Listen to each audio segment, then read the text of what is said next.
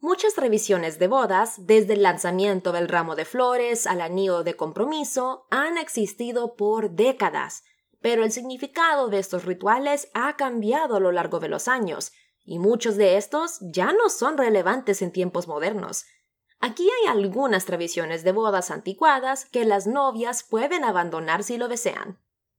Anillo de diamantes.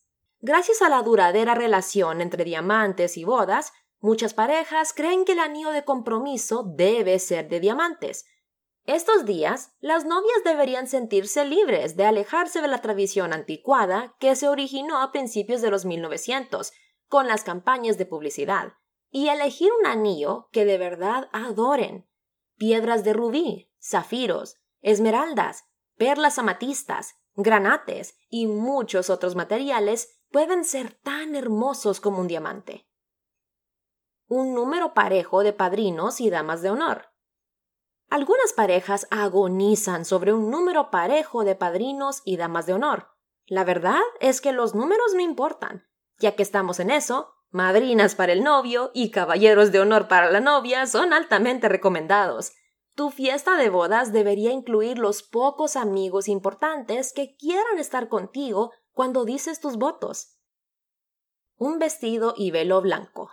Vestidos blancos y largos se ven inherentemente nupciales, pero no tienes que elegir el vestido marfil en tu boda.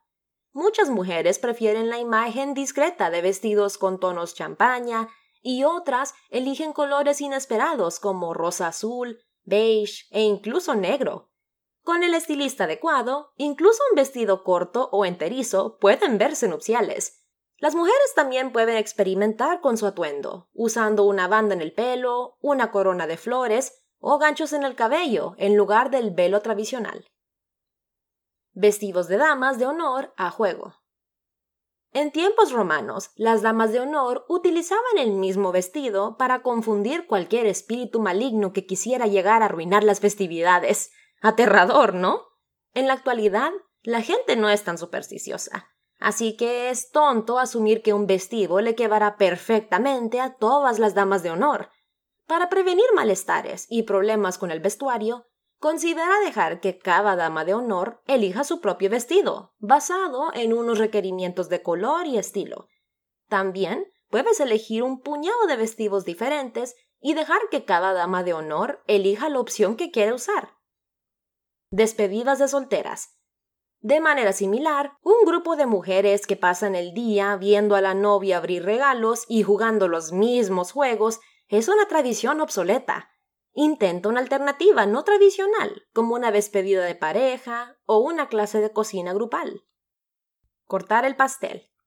Aunque el pastel es siempre una buena idea, cortarlo enfrente de todos y dárselo públicamente a tu pareja es una tradición que ya no aplica en tiempos modernos. He aquí una simple verdad. Tener pastel hasta la nariz y sobre tu cara perfectamente maquillada y sobre tu cabello no es divertido, especialmente en el día más fotografiado de tu vida. Esta tradición necesita removerse de las ceremonias. Arrojar el ramo de flores.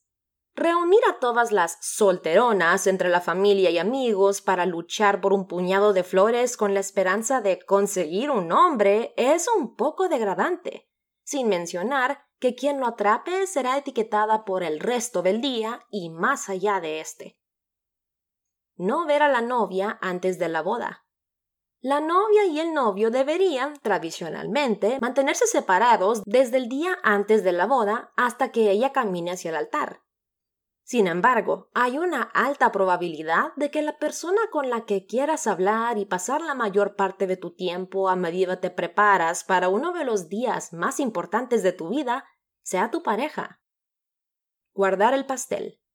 Muchas parejas congelan la parte superior del pastel y se la comen en su aniversario, aunque muchos expertos están de acuerdo con que es seguro comerse siempre y cuando haya sido bien preservado.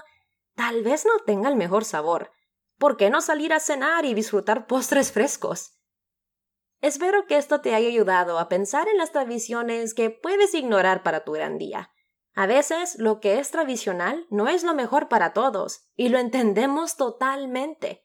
¿Te saltaste algunos de estos en tu boda? Haznos saber.